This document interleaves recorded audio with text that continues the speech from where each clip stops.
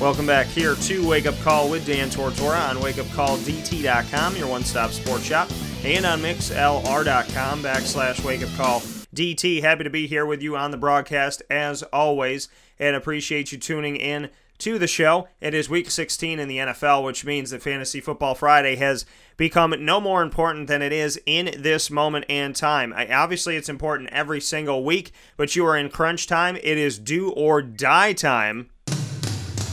And that means, as you hear this music in the background, when you hear this sound, you know it is Fantasy Football Friday. Proudly presented by the Wildcat Sports Pub on 3680 Milton Avenue in Camillus, New York. It is where you go to watch the games. That is what happens when it comes to Saturday games, Sunday games, Monday games, all of the bowl games, basketball, football, soccer, hockey, whatever, lacrosse. You're going to the Wildcat Sports Pub in Camillus, New York on 3680 Milton Avenue, and Mike Sofka and I are here every single week bringing you fantasy football advice inside of this segment, Fantasy Football Friday. Mike hails from Central Florida, and Hall of Fame FantasyFootball.com is the place to go to, so type it in, bookmark it, save it, and make sure you got it, and of course myself, Dan Tortora of WakeUpCallDT.com. Mike, how you doing today?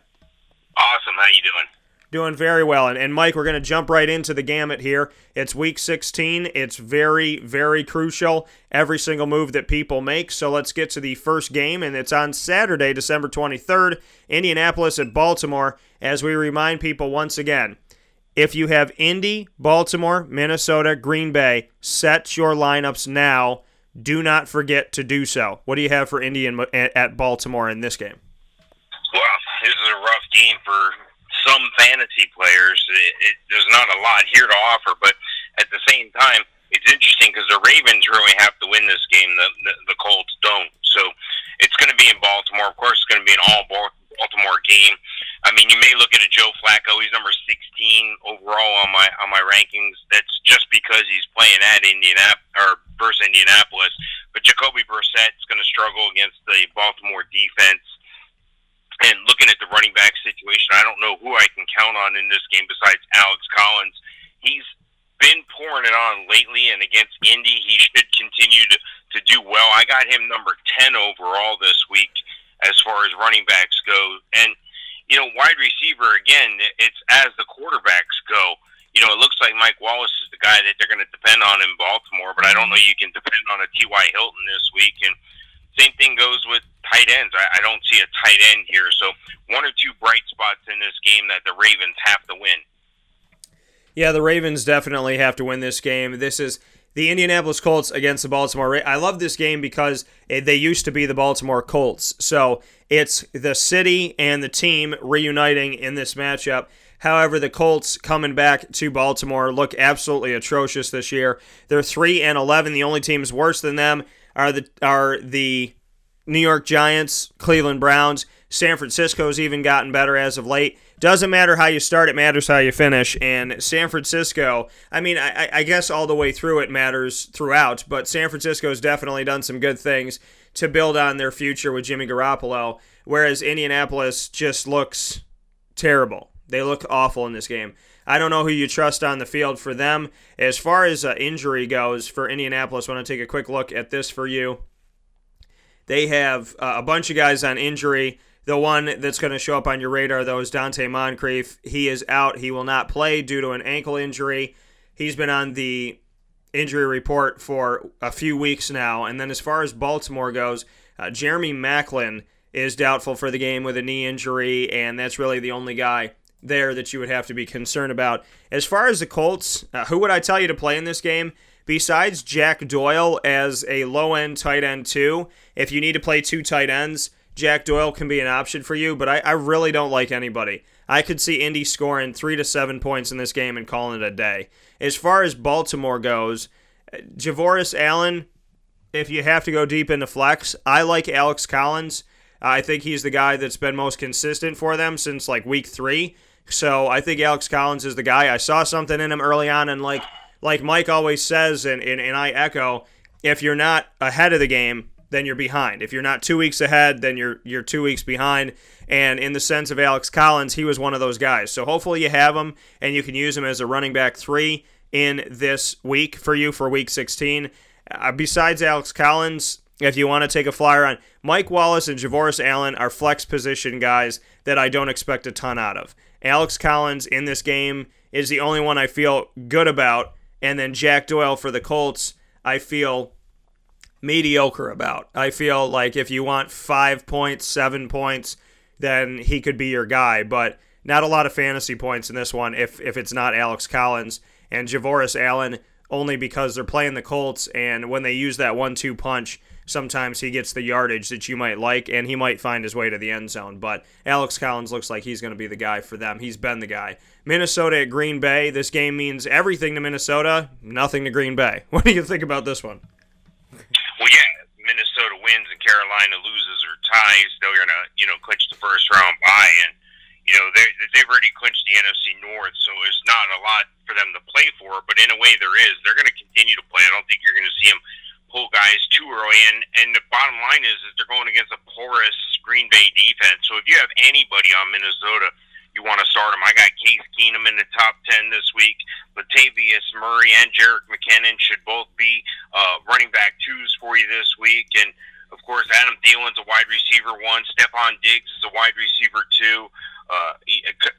Kyle Rudolph's not going to be playing, but I look for it to be dominated by Minnesota. If you have a Green Bay player, not so much this week. I don't see any merit in starting any Green Bay player this week.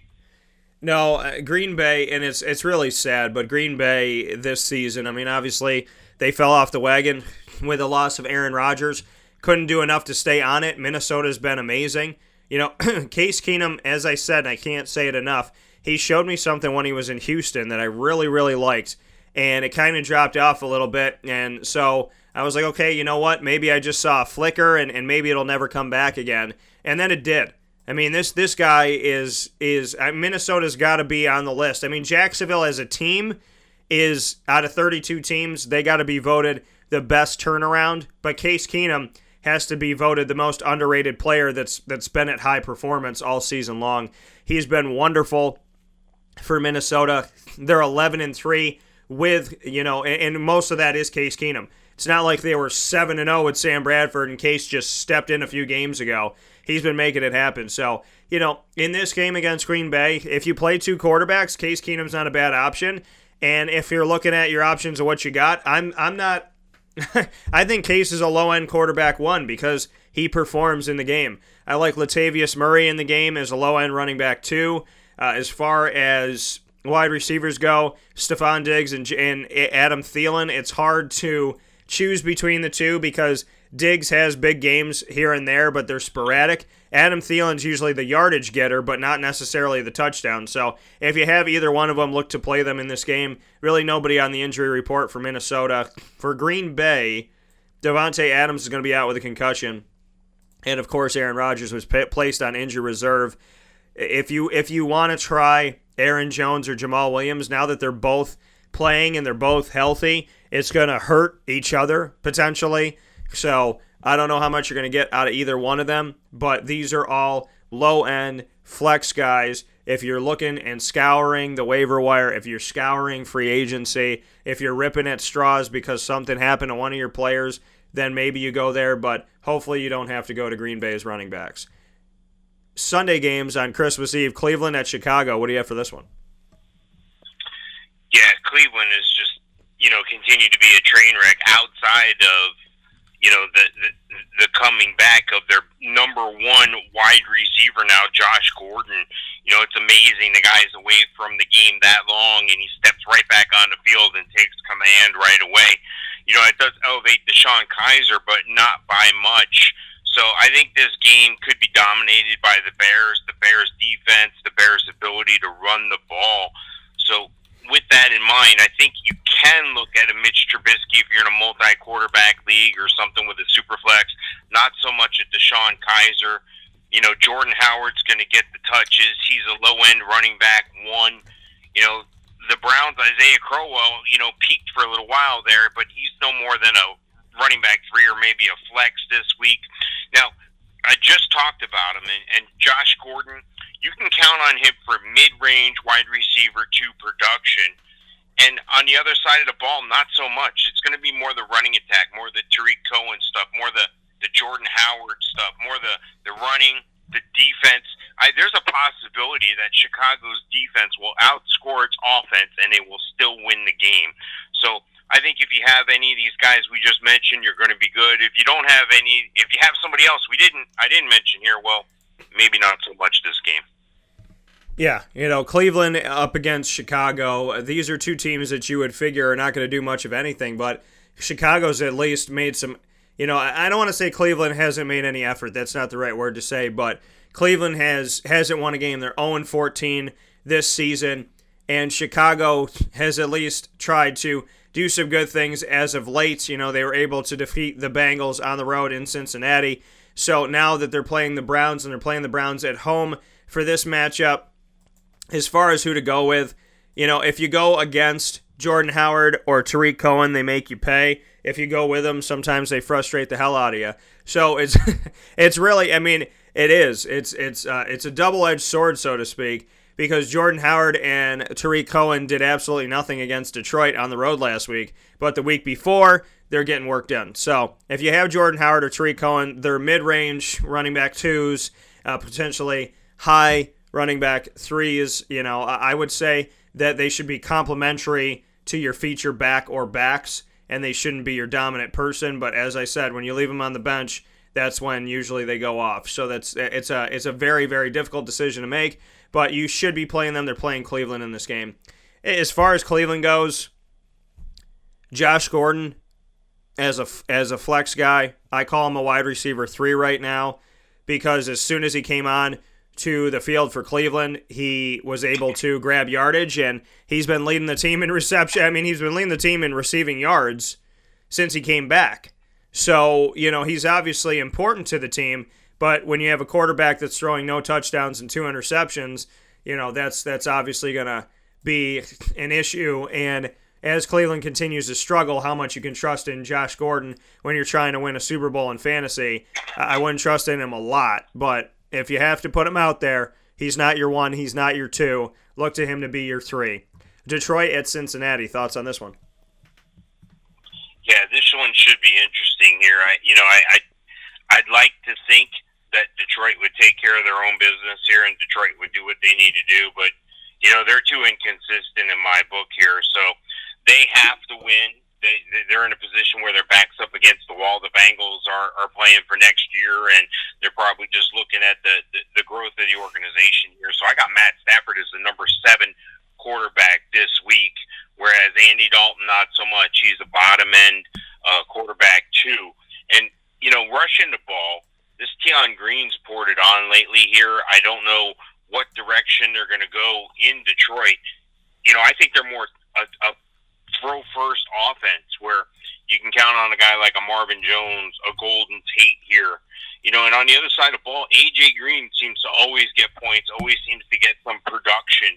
So there's some value there as well. And Eric Ebron's been coming on late. So if you're in a pinch for a tight end, he's probably not available. But if you have Eric Ebron, you might be able to get some bottom-end tight end 1 production out of him. Yeah, for this game, for me, to look at Detroit at Cincinnati, Detroit's playing for their reality. They're playing for their lives right now and trying to make it happen. So, Detroit is 8-6, and if we look at the way that the standings are right now in the playoffs, to bond reality with fantasy in this moment,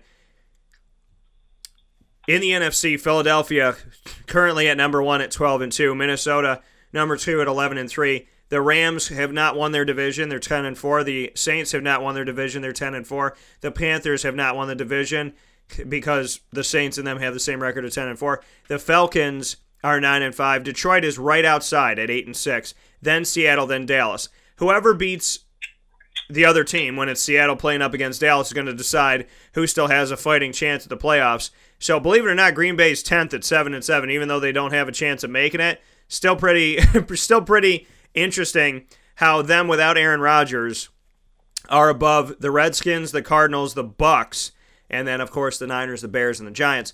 So Seattle's playing Dallas. Whoever wins this game will stay in the playoff hunt. Whoever loses will be out. And Detroit is the team that is the last team knocking on the door to get in. The irony and the sadness of this is that the Golden Tate touchdown that was called off would have essentially, if it stayed a touchdown, then Detroit would be number 6, Atlanta would be number 7, and we would be talking about a different playoff scenario right now as Detroit goes into this game with Cincinnati. So hopefully the officials do not decide who makes the playoffs as Detroit is fighting to get in. And Cincinnati, like Mike said, they're not fighting to get into the playoffs. They have had years upon years of going to the playoffs and not winning anything once they get there. And everybody asks the question, why is Marvin Lewis still there when it just seems like mediocrity is the tale of the town? And in the year that they're not making the playoffs now, so they don't have a chance to lose in the first round, Marvin Lewis will be moving on more than likely. And, obviously they're looking to the future after Marvin Lewis. And hopefully things get better for Cincinnati, for their hopes and their dreams. And hopefully things go well for Marvin Lewis. Even though things don't seem to work out, I'm not going to sit here and ever say that somebody deserves to be fired or deserves to lose their job or their livelihood. So I hope the best for Marvin. Obviously, mediocrity is not what Cincy wants. And in this game, Detroit's going to hopefully take care of business, because if they don't, then mediocrity will win the day and Detroit will rue the day that they allowed it to happen. Matt Stafford, I like him in this game. I like Marvin Jones Jr. Eric Ebron, I still say he's a low-end 2. It's hard for me to trust in him. Golden Tate has just fallen off the wagon in this, and Kenny Galladay has been quiet too. So Marvin Jones Jr., who I'm very happy I drafted, continues to be the number 1 receiving threat for them. As far as running the ball, it's a 3-man show. So to tell you to lean on one of those Lions players, I wouldn't feel comfortable doing that. On the other side for Cincinnati, if you want to play A.J. Green, I put him as a low-end 2. And outside of that, their rushing attack, I'm just, they've had 6 different guys run the ball. And I'm still not impressed by anything going on in Cincinnati as far as rushing the ball. Los Angeles at Tennessee. Tennessee loses. They lose the division for good. What do you think about the Rams at the Titans? Well, it's a game both teams have to win. The Rams have to win. The Rams win, they win the West. And Tennessee has to win and then get some help to stay alive. So it's interesting. It's going to be in Tennessee, but I think it's going to be all Rams. If you saw Todd Gurley's performance last week, that was just incredible. And, of course, I don't have to tell you he's one of the top running backs this week. On the other side of the ball, they had been mixing it up a little bit, but it looks like, DeMarco Murray is still the guy there. It looks like he's still trudging along at, 48 years old, however old he is. He still manages to trudge through and get that offense running. And, you got to put some thanks to that to Marcus Mariota, but he's been playing poorly lately, and against the Rams defense that can get after it, he's no more than a number 19 quarterback this week. We're on the other side of the ball with Jared Goff. He's a bottom-end quarterback 1 at number 12 this week. Looking at the receivers, I like what I like what Los Angeles has put together here. I like the fact that they can rely on a Robert Woods who's really turned it on lately. I like the fact they got a Cooper Kupp there. Now, Robert Woods is more a mid-range wide receiver 2 this week, and Cooper Kupp is more a bottom-end wide receiver 3. But Cooper Kupp seems to be the red zone target for them. So if you're in a touchdown-only league, you may want to rethink that position a little bit. And then Sammy Watkins may show up. I hope he shows up for the Rams' sake. But, Tennessee can rely on their tight end. Tennessee's Delanie Walker, he's a guy that's going to get production. He's going to get numbers. Obviously, he's a tight end 1 for you. And I look for the Rams to go ahead and clinch the West and win this game in Tennessee. Yeah, this is, as Mike said, this is a massive game for either one of these teams. I think Los Angeles is hungry and determined. I'm not saying that Tennessee is not. Tennessee has had a rough last couple of weeks, whereas the Los Angeles Rams, they want to win this division. They want to shut this door. They want to slam this door, and I understand why. The team has won 3 of their last 4 games. They lost to the Eagles in a close matchup. They just took care of the Seahawks at Seattle 42-7, and now the Rams, hungry in this season in their first season with Sean McVay, the young head coach. They're looking to take care of business, and Tennessee is, like I said, they've lost the last 2. They lost at the Cardinals and at the Niners. They're back home for this game. The last time they were home, they defeated the Texans. but the Rams are a tall order, and the Jaguars can tell you that. The Rams are not an easy team to face by any stretch of the imagination. So you got to do a lot of things right to beat the Rams this season, a team that is used to running up the scoreboard. So I like Jared Goff in this game. I like Todd Gurley. I like that Robert Woods is back. And it was funny when I said Robert Woods, when he was out, I said, Sammy Watkins is the guy that you had to lean on. Both of them former Bills. I said if one of them is out, if Woods is out, then Watkins is going to catch his touchdowns, and that's exactly what happened. So now that Woods is back, Watkins has been more of the reserve guy and kind of falling down the ladder in fantasy. So, as far as injuries, nothing to really be concerned about on either side. And going off of what I said, because Woods is back, I like Woods. So really, Woods, Gurley, and Jared Goff. If you want to take a flex position, a wide receiver 3 position for Cooper Kupp, I can understand that, but he is inconsistent in fantasy points. As far as Tennessee goes, Marcus Mariota is going to do what he can in this game, but he's a low-end quarterback 1, high-end quarterback 2 for me. Rashard Matthews is a nice steal. He has done some good things this season, so he could be a low-end 2, high-end 3 wide receiver, probably a high-end 3. And Delaney Walker, I still like him as your tight end to put out there. As far as running the ball, it's been up and down for Tennessee, so it's difficult. I mean, I'd like to tell you that Derrick Henry or DeMarco Murray, but to me, I reserve them in those low-end running back 3 positions just because of the fact of the level of inconsistency. But I do have a gut feeling that one of them's going to turn on. Derrick Henry, for some odd reason, I feel like is going to do some good things in this game. So if you want to take a chance on him, look to him for this. Miami at Kansas City. Kansas City somehow, some way, is still holding on to their division. And they have the opportunity to play Miami, who's played spoiler to other teams this season. What do you think about this one? Yeah, well, Kansas City can clinch the AFC West with a win, so this is huge for them. The Dolphins are still mathematically alive, although mathematically it's highly unlikely, but they're still alive. And, going into Kansas City is a tough place to play. If you got a starter from Kansas City, you want to play them, but you know that already, including an Alex Smith. There's a quarterback 1 this week, including Kareem Hunt. He's the number 5 running back this week. Tyreek Hill, number 5 receiver this week. And Travis Kelce, the number 2 tight end this week.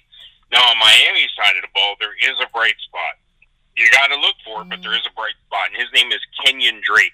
Now, Kenyon Drake's been doing a lot lately, and Damian Williams has been out, and the coaching staff has noticed that, and they're saying that now that Damian Williams is coming back, they're going to, scale down Drake's carries a little bit. I don't believe that for a minute. I think that Drake is the most popular guy there because he's the most productive guy there, and I think that's going to continue. And I think if you have Drake, you can start him as a high-end running back, too, this week with confidence. They're going to have to run the ball, and he's the guy that's going to get the ball. And, receiving the ball, maybe a Jarvis Landry as a low-end wide receiver, 2 this week. Maybe a Kenny Stills as a long shot flex. There's not much that he can do from the tight end position. So I think it's going to be all Kansas City, all the fantasy points Kansas City, and the victory should go to Kansas City as well. Yeah, Miami, like we said, they have played, and like I just said a second ago, have played spoiler before, so don't overlook Miami in this game at Kansas City. But Kansas City, they both need this game. Miami needs it mathematically to stay alive, like Mike said, somehow, some way. And then on the side of Kansas City, they want to shut the door. They just defeated Oakland. They defeated the Chargers. They want to make this thing theirs for good, for sure. Obviously, that Damian Williams, he's been injured. Shoulder injury has left him questionable. Devontae Parker's questionable with an ankle injury at wide receiver. Matt Moore is questionable with a foot injury. And that's really all of it for Miami. As far as Kansas City goes, they have Travis Kelce with an illness, slated to miss practice on Thursday this week, and he was questionable. So just watch on Kelce. Something must be going around the NFL because illness, yes, illness, has been something that has kept guys off the field this season. So a speedy recovery, and God bless to all that are not feeling that well right now. As far as Miami goes in this matchup, Kenyon Drake, like Mike said, I like him. I really do. I was wondering who the heck was going to carry the ball for this team. And in his second season out of Alabama, Kenyon Drake's been doing a pretty nice job of taking care of business on the ground for the Miami Dolphins. So I like Kenyon Drake in the game. Jarvis Landry and Kenny Stills, both options. Landry, I would say a low end 2. I can agree with that. Stills, a wide receiver 3.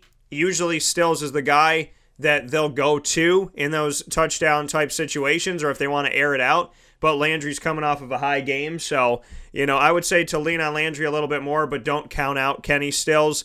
But he is coming off a game where he had 1 catch for 8 yards. So I know 1 week doesn't mean everything, but it would be nice to see Kenny Stills be a little bit more consistent. He is hard to leave off the roster, though.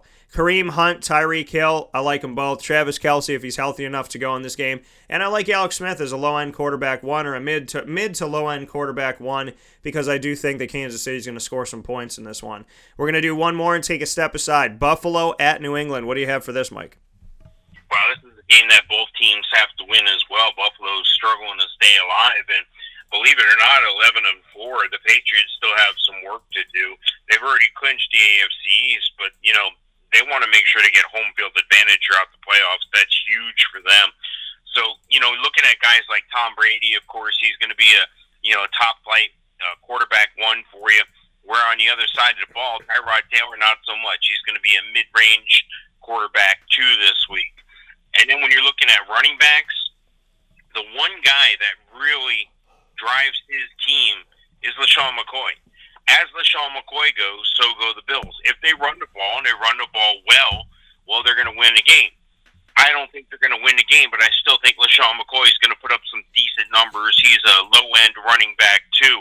For New England, Dion Lewis seems to be the guy that's going to get the lion's share of everything. He's a mid-range running back, too, this week. And, of course, Brandon Cooks for receiver for New England. Every time you think, where's Brandon Cooks? What's that? Oh, there's Brandon Cooks with the 60-yard reception. So this is a guy who can make a big play and turn the day around. So even come the fourth quarter, if Brandon Cooks is covered up and not doing so much, continue to have faith because this is a guy who simply gets it done. Not so much on the Buffalo side for receivers. You know what? They have one receiver, and he's a tight end, and that's Charles Clay. You can count on Charles Clay for bottom end, tight end 1 production. And, of course, the other tight end in this game, Rob Gronkowski, the number 1 tight end in the NFL every time he steps on the field. Yeah, in this one, I mean, obviously Buffalo has played spoiler before to New England and vice versa. And normally you're looking at this series splitting. Buffalo lost at home 23-3. So you wonder if Buffalo will be able to come back in this one and, due to the Patriots, give them something that they don't want to deal with just like they gave to the Steelers. So we'll look to see what Buffalo can do in this game as they try to stay alive in this matchup. As far as injury goes, Buffalo's got a bunch on the injury report. Kelvin Benjamin, knee injuries left him questionable. LaShawn McCoy, knee injuries left him questionable. Andre Holmes at wide receiver, neck injury questionable. Charles Clay, knee injury questionable. At tight end, Nick O'Leary, back injury, tight end left him questionable. So watch all of those, and you can check out the injury report on wakeupcalldt.com. Click on the Fantasy Football tab at the top of the page or at the bottom of the homepage, and that'll take you to the NFL injury report. So make sure you do that. And then as far as New England goes in this game, injury-wise, they usually try to put 700 people on the list. Rex Burkhead is doubtful with a knee injury. Chris Hogan, who's been on the injury report for weeks now, he has a shoulder injury that's left him questionable. Matthew Slater is questionable. Brandon Bolden and James White are questionable at the running back position, and you know that Malcolm Mitchell is on injured reserve. So as far as who I would put out in this one, LaShawn McCoy, Charles Clay if he's healthy enough to go, and LaShawn McCoy. Really, that's who I'm telling you for fantasy. As far as for New England, Tom Brady didn't put up big numbers against Pittsburgh. He was he was very quiet, domesticated in this game, even though they won. So Tom Brady, it's hard to say no to him. I mean, obviously, if you have him, you don't want to leave him on your bench. And then Dion Lewis, with Rex Burkhead being out especially, that's going to help him out. Rob Gronkowski and Brandon Cooks, I like them both in this game. And hopefully, hopefully there will be no drama in this game between the New England Patriots and whoever else. I mean, there's usually drama when the Patriots are there. Tuck rule, catch rule, all that good stuff. hopefully this will be a clean game that'll be won by a team outright as Buffalo goes to New England. We'll take a step aside for a fast break, and then Mike and I will come back in Fantasy Football Friday, proudly presented by the Wildcat Sports Pub, inside a wake-up call with Dan Tortora to discuss Atlanta and New Orleans and a battle that's, believe it or not, as good as New Orleans has been this year. New Orleans, Atlanta, Carolina fighting for the NFC South. 75% of the NFC South is still alive. We'll take a step aside and we'll be back in just a moment. This is a wake-up call, fast break. The Wildcat Sports Pub in Camillus, New York is located on 3680 Milton Avenue in the Home Depot Plaza. It is your family-friendly sports bar and restaurant. Folks, some sports bars aren't family-friendly. Some family-friendly restaurants are not sports bars. The Wildcat Sports Pub in Camillus, New York is proud to be both. It is that marriage that you've been looking for years. The Wildcat Sports Pub is your home base for your sports bar and restaurant needs, games for the kids, indoor and outdoor activities, and enough things on the menu to come back every single week and get to try something new. They're open Sundays from noon to 8 p.m., Monday through Wednesday, 11 a.m. to 11 p.m., and Thursday through Saturday from 11 a.m. to midnight. For reservations and party information, call 315-487-2222 for the Wildcat family-friendly sports pub and restaurant.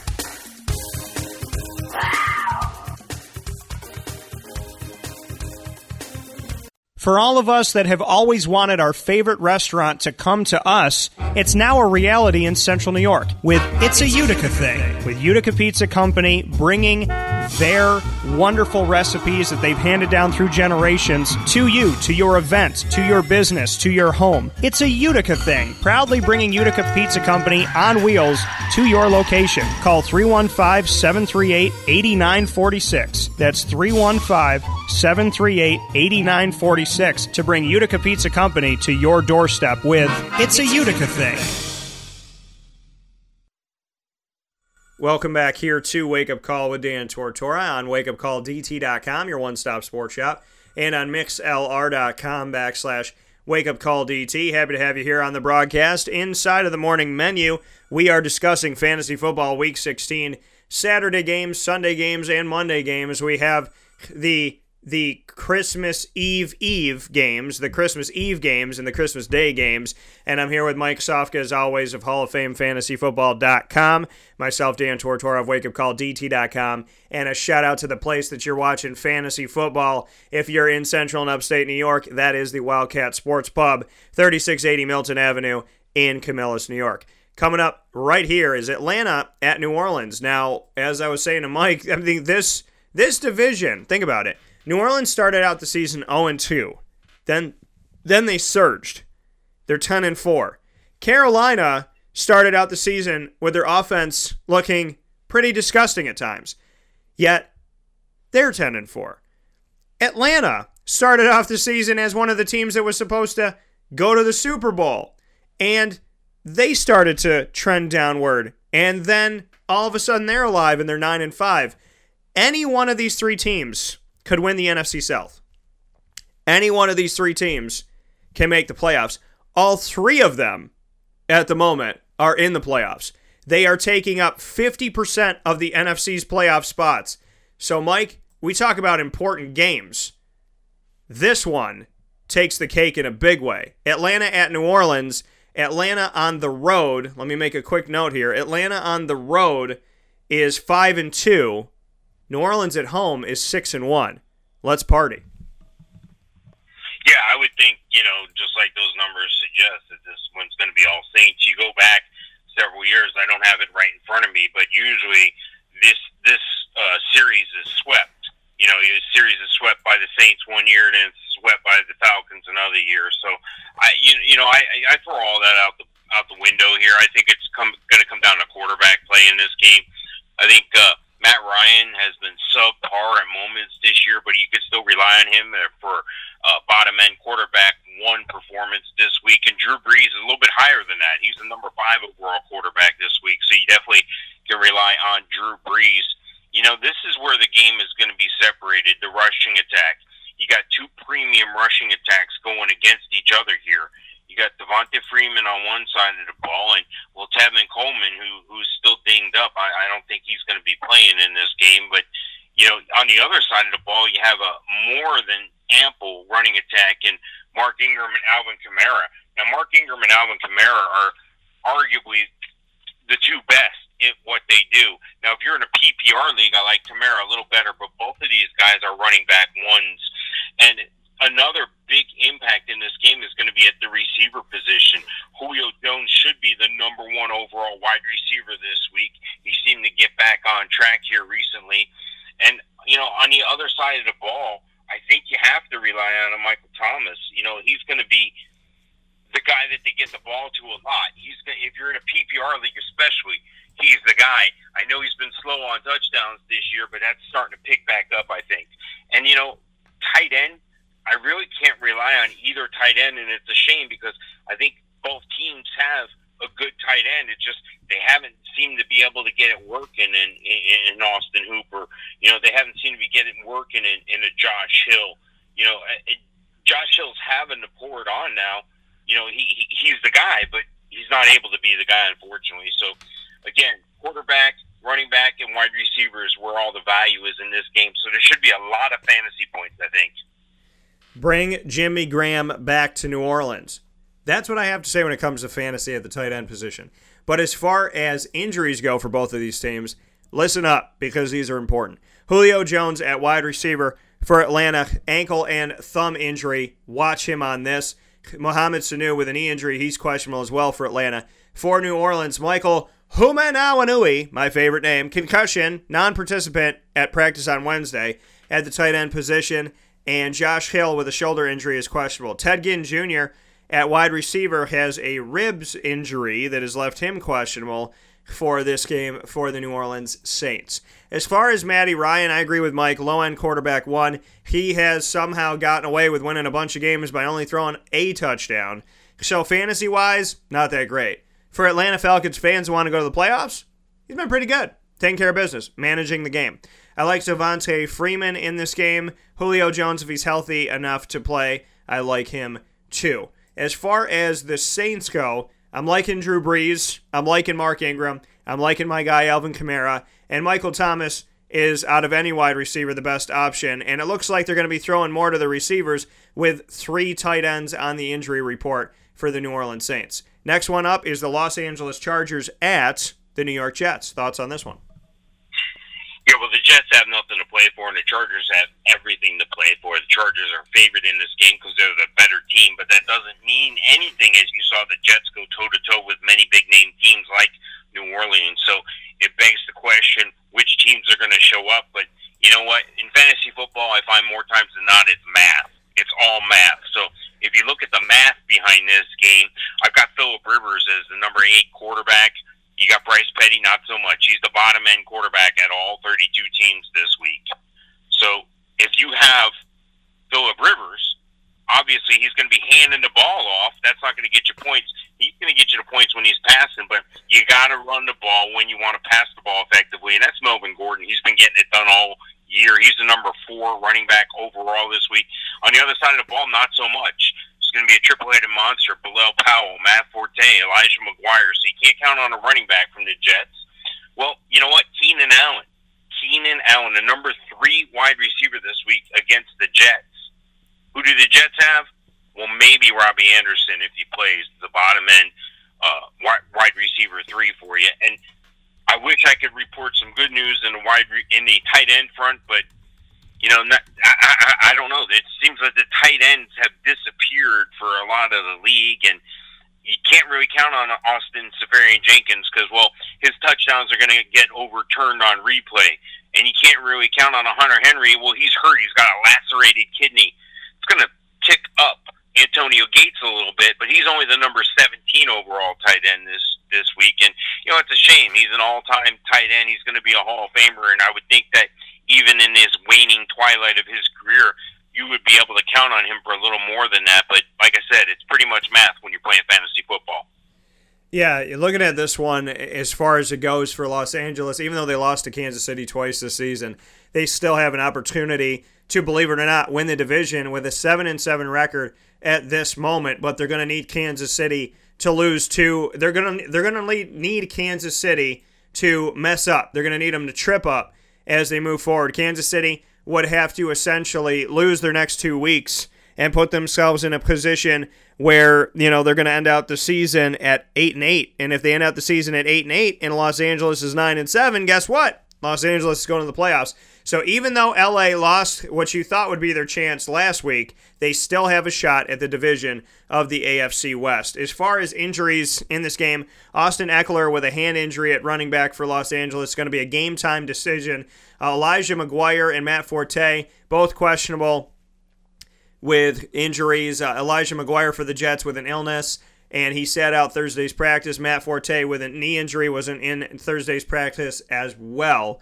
So as far as who I would play in this one, for the Chargers, Rivers' numbers haven't been that great. I like Melvin Gordon in this game. If Austin Eckler isn't 100%, I like Melvin Gordon even more, but he's been able to get his job done even with Eckler in there. He was the number one rusher and receiver last week in a loss 30-13 in Kansas City. He scored the only touchdown for the team. So I like him. I like Keenan Allen. Tyrell Williams and Hunter Henry are two guys that I look at. Hunter Henry as a tight end 2, Tyrell Williams as a low end running or wide receiver 2, because of the fact that he's come on a little bit as of late. But Melvin Gordon's still your best bet, and Keenan Allen after that for him in this Chargers team. As far as the Jets go, Robbie Anderson, I like Robbie. There's really nobody else. I mean, Robbie's a low-end 2, high-end 3. There's nothing else for me to tell you about the Jets.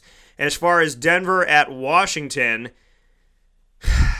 Washington doesn't want to pay Kirk Cousins. That's going to be a really, really huge blunder for them moving forward. And Denver doesn't have a quarterback to lean their hat on, even though they've played 3 different ones. What do you think about this game? Yeah, this is a dangerous game for fantasy football players because neither team has anything to play for here. Both teams are, mathematically done. So you don't know what you're going to get. Are they going to start throwing in guys where you're going to, look at next year and get these guys on film to either trade them or play them and trade somebody else? So it's crucial for the team, but it really hampers, fantasy football unless you can find those 1 or 2 guys that are going to play most of the game. And I think 1 or 2 guys are going to play most of the game. Of course, Kirk Cousins, he's a number 15 quarterback this week, but on the other side of the ball, not so much. I don't believe in any quarterback on the Denver roster. I really don't. It looks like Paxton Lynch may be the guy, but I can't in good judgment play any of those guys, even though they have Demaryius Thomas. And even though they have a running attack, I just can't bring myself to play one of those guys, especially when it's on the road in Washington. Now, Samaje Perine should be a bright spot for the Redskins, a number 15 running back this week. And C.J. Anderson should be the bright spot for Denver. He poured it on. I mean, he's been coming on strong. He looks like they feed him the ball enough, they're going to win the game. This is going to be a tight game, even though it's kind of meaningless for NFL playoff scenarios. But C.J. Anderson can get you the points that you may need to get through the championship week here. And on the wide receiver end, I wish I could, tell you, oh, yeah, Demaryius Thomas is an automatic. Well, he's a bottom-end wide receiver, too, simply because of the poor quarterback play that they have in Denver. Here's a premium elite wide receiver that normally those guys are going to get their touches no matter what, even if they're losing in games. They're going to be throwing at that guy. I don't know if they can get the ball to Demaryius Thomas. I think they're better off just handing the ball off to C.J. Anderson. And on Washington side, the wide receivers have been spotty. Jamison Crowder's been spotty. I don't know if you can really rely on anybody there. You can't rely on Jordan Reed. He's hurt. He's done for the year. Vernon Davis, the 109-year-old tight end, they got stepped it up. He's a top-end tight end, too. And, Denver really doesn't have that tight end that they can rely on. So 1 or 2 bright spots in this game, and hopefully this game won't impact it to where you lose your championship. Hopefully you'll be on the end of the bright spots and win your championship behind a C.J. Anderson or Samaje Perine. Yeah, Denver at Washington, like Mike said, this game is, blow the doors wide open, kind of let's see what happens. Emmanuel Sanders didn't practice again on Thursday due to a lingering ankle issue. He's questionable. Cody Latimer with a thigh injury at wide receiver for Denver is questionable. Paxton Lynch took 50-50 reps with Brock Osweiler, but he is still questionable for the game with an ankle injury. As far as Washington goes in this matchup, we have Maurice Harris, who has a back injury, did not participate in practice Thursday. He's questionable at wide receiver. Samaje Perine injured his groin in the early portion of Thursday's practice and missed the rest of the session. He is questionable. Jamison Crowder, hamstring injury, is questionable.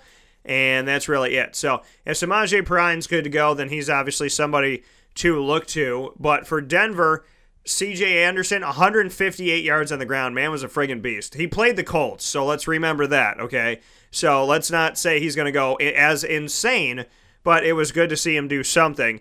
Demaryius Thomas, he's hard to keep off your list, especially if Emmanuel Sanders is out, but that could hurt because they could just shift toward Demaryius if Emmanuel doesn't end up playing. So I'm not a big fan of Demaryius, who gets demoted to a wide receiver 3 for me this week. C.J. Anderson, I like him on that side. As far as Washington goes, if Samaje Perine's good to go, play him in this game. Kirk Cousins, he's playing to get a contract somewhere where somebody's going to respect this man. So I look at him as a low-end quarterback 1. Jamison Crowder, I like him in this game. And Capri Bibbs, the third season out of Colorado State, he's somebody that people kind of look into because he scored last week. I look at him as kind of like a Cody Latimer. I don't see anything huge coming out of him, but if they want to air it out and spread some things out, I'm sure he's out there in free agency. But I like Crowder, and I like Samaje Perine if he's playing, and I like Kirk Cousins because he's playing for a job somewhere. Tampa Bay at Carolina. Carolina needs everything about this game, and Tampa Bay loves to be spoiler city. What do you have for this one? Yeah, I think if you have a Carolina Panther, this is a no-brainer. That Bucs defense, especially the secondary, is very weak. They just put Vernon Hargreaves on the IR, and he's been out for several weeks, and it just seems that Tampa Bay can get scored on, and I think that Carolina is going to do just that. I think Cam Newton's the number 1 overall quarterback this week for that very reason. I'd like to tell you that, you're going to get production on the other side of the ball from Jameis Winston, but I think it's just going to be keep up garbage time type stuff, and he's a number 17 quarterback this week. They've come up with some balance. Jonathan Stewart's been able to break off some good runs for Carolina lately, and he's making this more of a two-headed committee here. Christian McCaffrey's able to catch the ball, especially if you're in a PPR with Christian McCaffrey. He's the guy. Christian McCaffrey, number 16 overall running back this week, and Jonathan Stewart right behind him is the number 21 overall running back this week. So a great 1-2 punch for them. And if you look, all these teams that are successful in the NFL right now seem to have that dynamic 1-2 punch at running back. So, one guy goes down, one guy gets a concussion, the other guy steps up. They lean on one guy more so than the other and back and forth. So that's a great thing for Carolina. Now, Carolina's going to be able to throw the ball, and they're going to throw the ball to Greg Olsen, who is more than back. He came back, fizzled out, talked about going back on IR again, and then they just sat him out. And then, look at him. He's dynamic. He's right back to tight end 1 production last week. I have a feeling this is going to continue against a soft Tampa Bay. And, Cameron Brate is going to be not too far behind him as the number 9 tight end. Now that O.J. Howard is done for the year with an injury. So it looks like Cameron Brate is going to get most of the production. But let's not forget Mike Evans. Mike Evans, the number 9 wide receiver this week. Again, he's a number 1 target. Even though he's on a bad team who's having a bad run of it, he's going to get the production. There's going to be throws to him in desperation because they're losing the game. There's going to be productivity by Mike Evans because he's Mike Evans. He gets it done. No matter what the situation is, no matter who the quarterback is, he seems to be a guy you can count on for wide receiver 1 production. Now, he's not the top wide receiver this week. He's a number 9 wide receiver on my rankings this week, but he's going to continue to get it done for you. Yeah, for Tampa Bay, first and foremost, to look at injuries, they have, as Mike brought up, O.J. Howard is on injury reserve with an ankle injury. Deshaun Jackson is questionable with an ankle injury at wide receiver. Cameron Brate was limited on Wednesday due to hip and knee injuries. He's questionable, so just make sure you watch Cameron Brate. but he came up big for Tampa as they try to surge back in their game most recently here. So make sure that you keep an eye on him. He tried to surge against Atlanta. So Cameron Brate is obviously one of those targets that Jameis Winston likes to throw to, even more so than Mike Evans, because if he had thrown to Mike Evans, I wouldn't have lost by 4 points in one of my fantasy leagues. So thank goodness I'm still alive in 3 of them. But all I'm going to say to you, Jameis Winston, is I see you, bro. And maybe, just maybe, throw to your number 1 all-pro wide receiver when a man needs 4 damn points and make it happen. So, soapbox done. I'm angry. I'm upset. I've lived through it, but I'm okay. Carolina. A little bit. Carolina, Cam Newton, questionable with a shoulder injury, but whenever he's questionable, he's typically playing. Shoulder injury for Devin Funchess at wide receiver. Russell Shepard with a shoulder injury as well. He used to play for Tampa, so this will be a fun game for him. In this matchup, we have, for me, as far as who to play for Tampa, Peyton Barber's not a bad flex guy at running back. Mike Evans, I would love to tell you that he's a number 1 wide receiver, but I just said what I said about Jameis. So Mike Evans, he's like a low-end 1 for me right now. Cameron Brate, if he's healthy enough to play, he's a tight end 1. As far as Carolina goes, Cam Newton in this game, Christian McCaffrey, Jonathan Stewart, Greg Olsen. Boy went back to work this past weekend. I like all those guys. Devin Funchess as a flex player because he's up and down. Jacksonville at San Francisco. If Tennessee loses at 1 o'clock, Jacksonville will already know that they've won the division before they play San Fran. So that could maybe affect who goes out there or how much Leonard Fournette's used. So it could affect fantasy. So just make sure you're keying in on that. Jacksonville at San Fran. Thoughts on this one?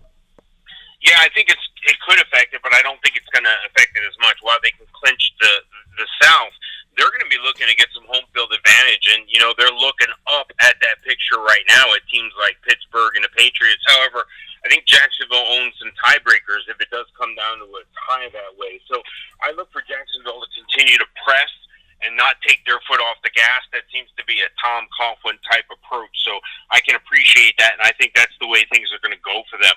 With that being said, I think Blake Bortles has been on fire lately. He's been the top quarterback in the league, arguably, for the past month. And you know what? San Fran's been playing okay recently, though. So anytime you go East Coast to West Coast to East Coast, it takes a toll on your body. It takes a toll on your routine. But I think Jacksonville's going to muddle through this with their defense and their ability to run the ball. I think Blake Bortles is a number 14 overall quarterback this week. And Jimmy Garoppolo, even though Jacksonville's a vaunted defense, I think Jimmy Garoppolo at home, he's been on fire lately for the team. So I think you can count on Jimmy Garoppolo to get you some mid-range quarterback 2 production, even against this vaunted Jacksonville defense. Now, the difference in this game, the separation is going to be in the running attack and the defense. Leonard Fournette, number 7 running back this week, he should be back. He's been injured, so check that carefully. You know what? Carlos Hyde's muddling to get it done. He's going to continue to muddle against that Jacksonville defense. They've shored up that defensive line. They're good against the rush now. They're good against the pass. Saxonville, as they call it, they're going to continue to dominate. But Carlos Hyde's going to muddle through, and he's the number 18 running back this week. And receiver-wise, Jacksonville spreads it out a little bit. They spread it out with guys you may have never heard of. And the same thing for San Francisco, simply because of injury. Marquise Goodwin, he's the number 1 receiver for San Fran, but he's no more than a 26 receiver this week against Jacksonville. And Jacksonville's got some mid-range receivers as well. And I'm talking about guys that up until weeks ago, some people have never heard of a Keelan Cole. Some people have never heard of a D.D. Westbrook. These are guys that have promise for the future in Jacksonville. Allen Hurns is struggling to get himself back on the field. I don't think they're going to rush him back. Things aren't dire yet at the wide receiver position. And then tight end. There's not really a tight end on either side of the ball here that's going to make an impact in the game. Maybe a Garrett Selleck as a bottom-end tight end too, but the value in this game is going to be in defense. Jacksonville, I don't have to tell you, has been a premium defense. Jacksonville could win you your championship just on defense this week, as probably they will win the game on defense this week as well. Yeah, and you know what? And when it comes to Keelan Cole and Jadon Mickens, both of those guys who I've had the pleasure of interviewing this season, they're most likely out there waiting for you to pick them up.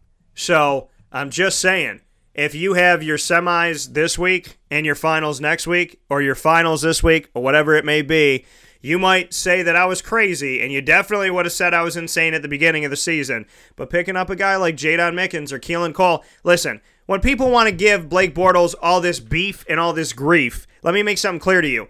That quarterback that was 3-13 last year is 10-4 this season, and he's doing it without wide receiver 1, Allen Robinson, wide receiver 2, Allen Hurns, wide receiver 3, Marquise Lee, and without Mercedes Lewis, longtime tight end 1, and at times without running back 1, Leonard Fournette. What defines a good quarterback? What defines a quarterback that you should key in on and a team that you should respect? The guy who's throwing touchdown passes to his 4th and 5th string wide receivers, Keelan Cole and Jadon Mickens, who come from humble beginnings. One of them sleeping in his car, the other one sleeping on a floor. These guys didn't know if they were going to be on the team after being called to the Jaguars. So, these are humble men who work their butts off, and I'm proud, like I said, to have spoken with both of them this season, and hopefully not for the last time. In this game, I like Blake Bortles as a low-end quarterback 1. I like Keelan Cole. I like Jadon Mickens. I would also look to Dede Westbrook as a flex position player. And then as far as the injury report goes, because this is going to have something to do with this game, let me go to Jacksonville for you really quick here. They're on the road at San Fran, so I'll go to them first. Allen Hurns is questionable with an ankle injury. He's been on crutches for a while. He was on crutches weeks ago, so he's been hurt for a while. Mercedes Lewis is questionable, so we could get some guys back. Chris Ivory is questionable with a back injury. Larry Pinkard isn't expected to practice later on in the week. He has a concussion, coming off a concussion. Marquise Lee, ankle injury, not expected to practice as well on Thursday that just passed. So Leonard Fournette's not showing up on this thing. So that could be good for the Jacksonville Jaguars moving forward. So if Leonard Fournette's good to go, then look to Leonard Fournette and give him an opportunity. I left him on my roster and forgot to take him off, and that was to my detriment at times, but my team pulled through without him, so that was good. As far as San Fran, Marquise Goodwin's questionable at wide receiver with a back injury. Eldrick Robinson, Trent Taylor, all questionable. Shoulder injury for Taylor, concussion for Eldrick Robinson. Garrett Selleck, tight end, limited in practice to knee and rib injuries. Matt Breida, knee injury, limited in practice in midweek. He is questionable for the game. So a lot of injuries in this one. Who would I play? I said Keelan. I said Jadon. I said Leonard if he's good. Blake Bortles, low-end quarterback 1. For San Fran, Carlos Hyde, maybe, but he's playing up against a good defense. Somebody's going to get the ball. Somebody's going to get thrown to. So a Marquise Goodwin or a Carlos Hyde is low-end players. But I think San Fran is going to feel the wrath of the Jacksonville defense, who is hungry. And like Mike said, yeah, it could be a little bit of change if they win the division. But this team could end the season as one of the top 2 teams out of 16 in the AFC, get a first-round bye, and get home field. So, with that being said, Jacksonville defense and special teams also put them out there as a team that you do not... I mean, I'm telling you right now, Jacksonville is hungry, and they're going to wreak some havoc. And they've been good on the road, folks. Seattle at Dallas. Whoever wins this game still in the playoff hunt in the NFC. What do you got? Yeah, whoever wins this game is in. Whoever loses this game is out. So, I mean, there is no tomorrow here. You have to win this game. And I love it for NFL viewing and for fantasy football. It's more exciting when both teams have to win.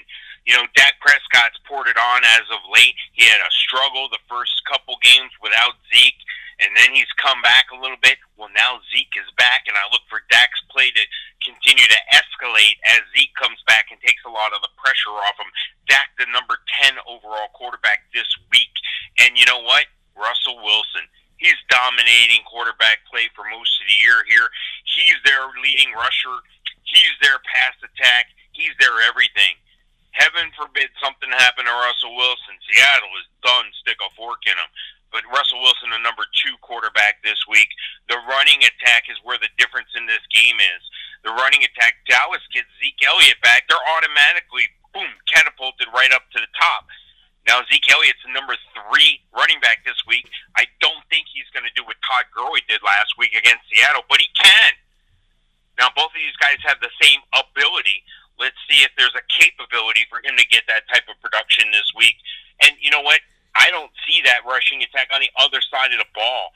they've been struggling to run the ball. They've been trying to run with the hot hand. They've been trying to run with the non-injured hand more so than not in Seattle. Mike Davis is going to be the guy that's going to get the call. He's a high-end running back 3. And, Doug Baldwin's usually the staple of consistency for Seattle. I look at him to be the number 14 overall receiver this week. On the other side of the ball, Dez Bryant. Well, what's going to happen with Dez Bryant? Well, he's going to be covered up. That Seattle secondary is still something, but he's a bottom-end wide receiver, too, this week. And a tight end, Jimmy Graham, number 7 tight end this week. And on the other side of the ball, Jason Witten, the number 15 tight end this week. So should be some decent fantasy production in this game, and this should be an exciting game to watch in Dallas. Yeah, this game is going to be big, and let me make note of this. Jimmy Graham is coming off of a game where he had a career-low -1 yards. He had, as far as how he played in this game, he had 7 drop passes this season overall, second in the league and most among tight ends. So Jimmy Graham still continues to be a shell of what he used to be when he was with New Orleans. Again, bring him back to Nolens and make it happen. As far as injuries go, Jimmy Graham, he's questionable for the game, but his play has been questionable as well. Dallas, on their side, as far as injuries go, well, let me let you know something. I feel like I said this a half a second ago, and it's already here. Ezekiel Elliott's coming back, Week 16, folks, and guess what? They still have the opportunity. Well, let me say this. Now, it says Ezekiel is out due to suspension, but it's Week 16, so this should be the week that he comes back onto the team. Just watch what's going to happen with Zeke in this one.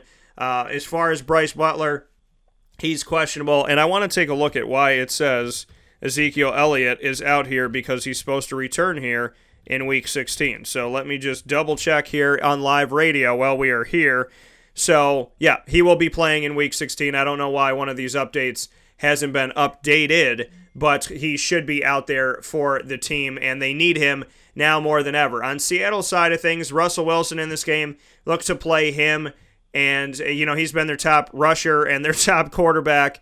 As far as receivers, it's been all over the place, and it was really ugly against the Rams, but Doug Baldwin should be the guy that they lean on. Paul Richardson as a low-end wide receiver 3. In this game, I like, Dak Prescott, because I think the game's going to open up a little bit. He's a high-end quarterback 2 for me overall. As far as Ezekiel Elliott, you got to play him. Dez Bryant, you got to play him. We're going to try and run through these quick here for you folks. New York Giants at the Arizona Cardinals. What do you have, Mike? Oof, this is a rough one. I don't know if I want to watch this one, but Eli Manning did throw for like 400 million yards last week. Arizona's secondary is soft. The number 1 wide receiver facing them each week usually gets locked up a bit, but everybody else is usually open. And you wouldn't think that would be the case. Arizona also looks like they're making a change of quarterback. Again, they're going back to Drew Stanton. So I think if you're looking for outstanding quarterback play, it's going to be hit or miss in this game. Definitely a game without NFL implications, so there's no telling what direction the teams are going to go in. Both teams are going to have bottom-end quarterback 2 play in Eli Manning and in Drew Stanton. Now, running the ball is the difference here, but I don't think either team's capable of running the ball. The Giants are going to try to force-feed Wayne Gallman. They're going to try to make him the guy, or at least see what they have. They're at the top end of the draft, and are they going to go quarterback like everybody thinks, or are they going to go running back? So Wayne Gallman was brought in, supposed to be the guy. He hasn't proven to be the guy. So they're going to give him every opportunity to lose this starting job next year, this game, and next week. This is almost like an audition for Wayne Gallman. So look for that. Look for them to try to overfeed him. Orleans Dark was still in the picture, but they want to see what they have in the future in Wayne Gallman. You look at the receiver situation. Larry Fitzgerald should be able to pick apart a porous Giant secondary, and Sterling Shepard should do all right. Even though they shut down the number 1, look for them to put Sterling Shepard in the slot where he can have a lot of success. So Sterling Shepard, mid-range wide receiver 3 for you, and Evan Ingram seems to be a highly productive Giant tight end. Now, this is a guy for a while there. It looked like he was the only receiver that the Giants had that you knew who he was, but he's been able to get it done. This is a guy who was well off the radar at the beginning of the year. Some people didn't even know who he was. I knew who he was because I watched him play at Ole Miss. So this is a guy that's definitely capable of carrying that tight end one designation all the way through next year. Not so much on the other side of the ball with everything Arizona has. Maybe a Ricky Seals-Jones, but he's been spotty at best. Although the Giants' defense is porous in the secondary, he may be able to put up a score if you're in a touchdown-only league. Yeah, to look at this game, I mean, the Giants, I agree. They're trying to figure out what the hell they have. And Wayne Gallman is somebody who, I mean, he came from Clemson. He knows what it's like to win a championship. He's been a strong player. I mean, Evan Engram, for goodness sakes, he took a carry for 14 yards against the Eagles last week. He's been doing everything. I like Engram more than any Giant in this game. I like Wayne Gallman as a flex player because they're going to try and lean on him. And Sterling Shepard, he's an option for you here playing up against Arizona, who has 100 people on their injury report. Really nobody for the Giants outside of the people you know who are already gone, like the Brandon Marshalls and the Odell Beckham Jr.'s of the world. But for Arizona, Chad Williams is at wide receiver. He's questionable. Troy Nicholas at tight end is questionable. John Brown is his toe, expects to play Sunday. He's marked down as questionable, but is expected to play. Kerwin Williams at running back, quadricep, he's questionable. Britton Golden is on injured reserve. Jermaine Gresham is questionable for the game. So you got to watch all of that. Kerwin Williams has been the guy that's been running the ball, so maybe Elijah Penny is a guy that's a running back 4 for you if you're in a league where you have to dig very deep. Hopefully you don't. Larry Fitzgerald, you got to play him in this game and give him an opportunity. Ricky Seals-Jones had done some good things, but then he got really quiet as of late. So I like Fitz in this game, and like I said, only if you have to dig like crazy for Elijah Penny. And then for the Giants, Sterling, well, it starts Evan Engram, then Sterling, then Wayne Gallman. That's how I look at it. Next one up here, we're going to take a quick step aside for a fast break. We'll come back with Christmas Day games in just a moment. This is a wake-up call, fast break. The Wildcat Sports Pub in Camillus, New York is located on 3680 Milton Avenue in the Home Depot Plaza. It is your family-friendly sports bar and restaurant. Folks, some sports bars aren't family-friendly. Some family-friendly restaurants are not sports bars. The Wildcat Sports Pub in Camillus, New York is proud to be both.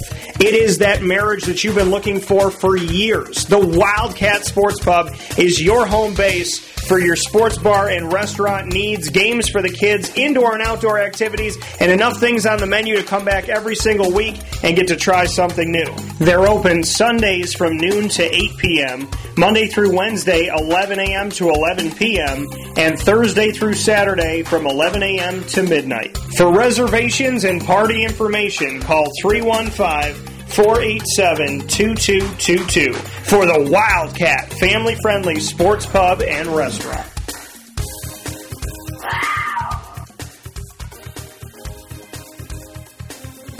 Welcome back here to Wake Up Call with Dan Tortora on wakeupcalldt.com, your one-stop sports shop, and on mixlr.com/wakeupcalldt.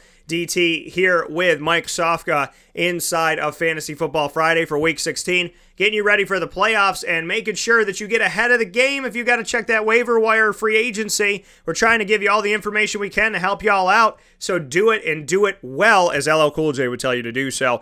But be good out there with who you're going after. So be smart and do what you need to do this week. If this is your championship or if next week is your championship, God bless and Godspeed for you. I'm still alive in 3 of them, and we have Lombardi trophies. So I'm trying to take Papa home a couple of those bad boys if I can make it happen. So hopefully you're enjoying your fantasy football time and you're going to the Wildcat Sports Pub in Central and Upstate New York on 3680 Milton Avenue in Camillus, New York, the place to watch your fantasy football team wreak some havoc.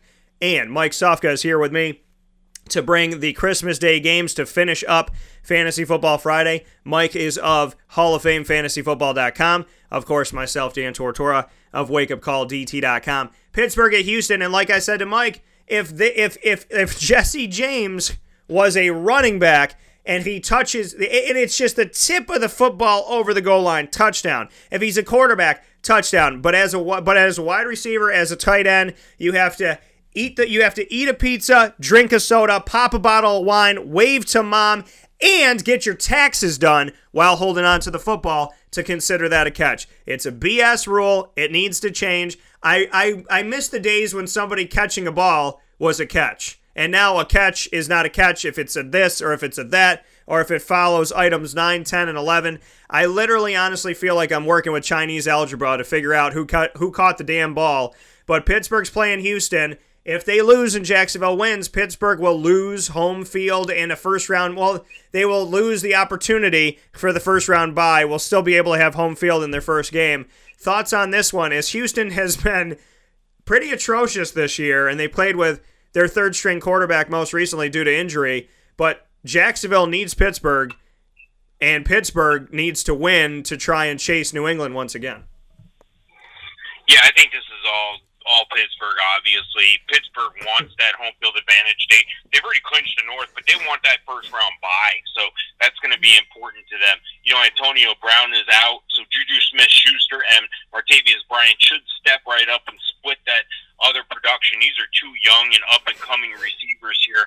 Now, the biggest difference is going to be in Martavius Bryant, but the biggest production, I think, is going to be Juju Smith-Schuster.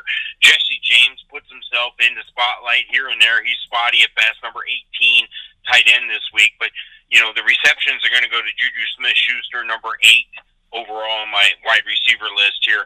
And Martavius Bryant's going to be worthy of a wide receiver 2, wide receiver 3 designation this week.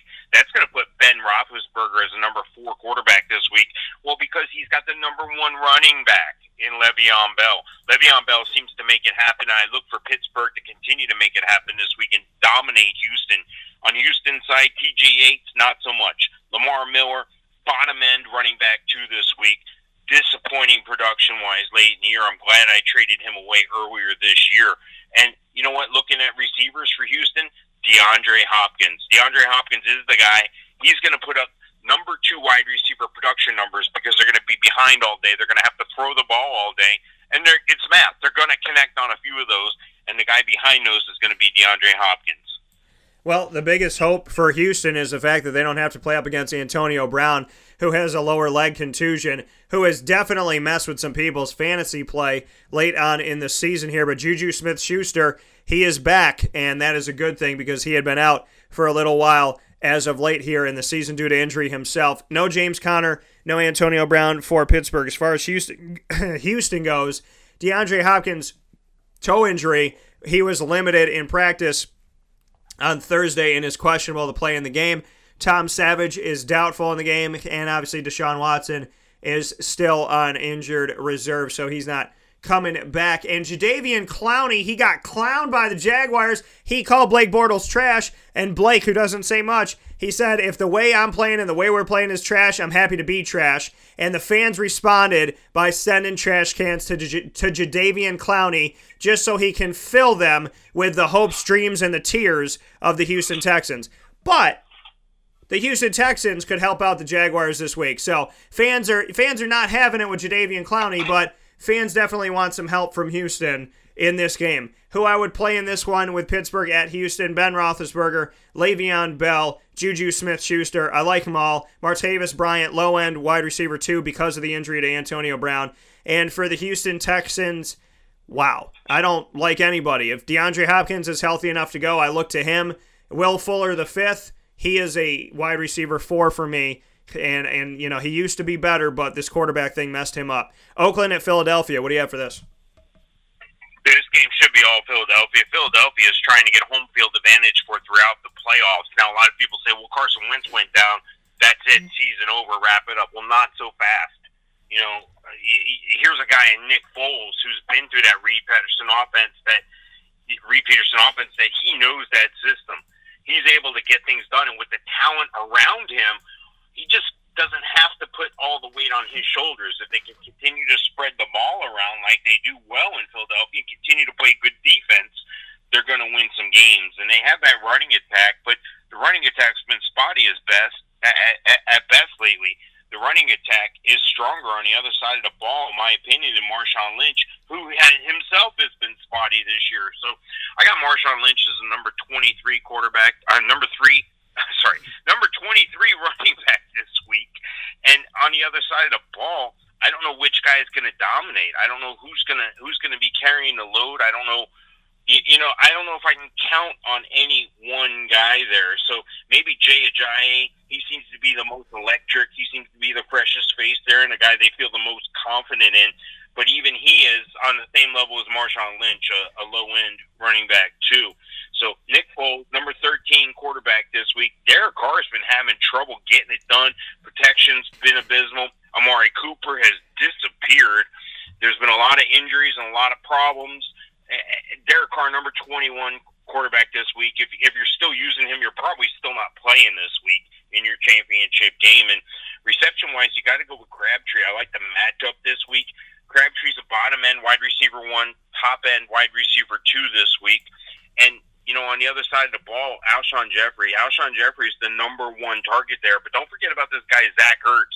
Zach Ertz was out for a couple games, hurt, dinged up, and now he's back, number 3 overall tight end this week. And Zach Ertz should be able to win you a championship. If he's on your team, you're probably in contention. Yep, for this game, injury-wise, besides the injury to Carson Wentz, really nothing for Philadelphia. Oakland, Jared Cook, Cordarrelle Patterson, Amari Cooper, and Clive Walford, all questionable in this game. Who would I play in this one? It is simple as this. For Oakland, Michael Crabtree. Hello and goodbye. For Philadelphia, Nick Foles, Nelson Aguilar, Zach Ertz, Alshon Jeffrey. I like them all. Jay Ajayi, running back 3, kind of a flex guy for me this week because they have so many different players in the backfield for them in Philadelphia. But that's how we roll with this one, and that is Week 16 of Fantasy Football Advice. God bless and Godspeed for your fantasy football teams. Mike Sofka, Hall of Fame FantasyFootball.com. Always, brother. Appreciate you. And I'm going to end the show the way I started the show, by saying what should always be said on December 25th, because there are no politics on this show.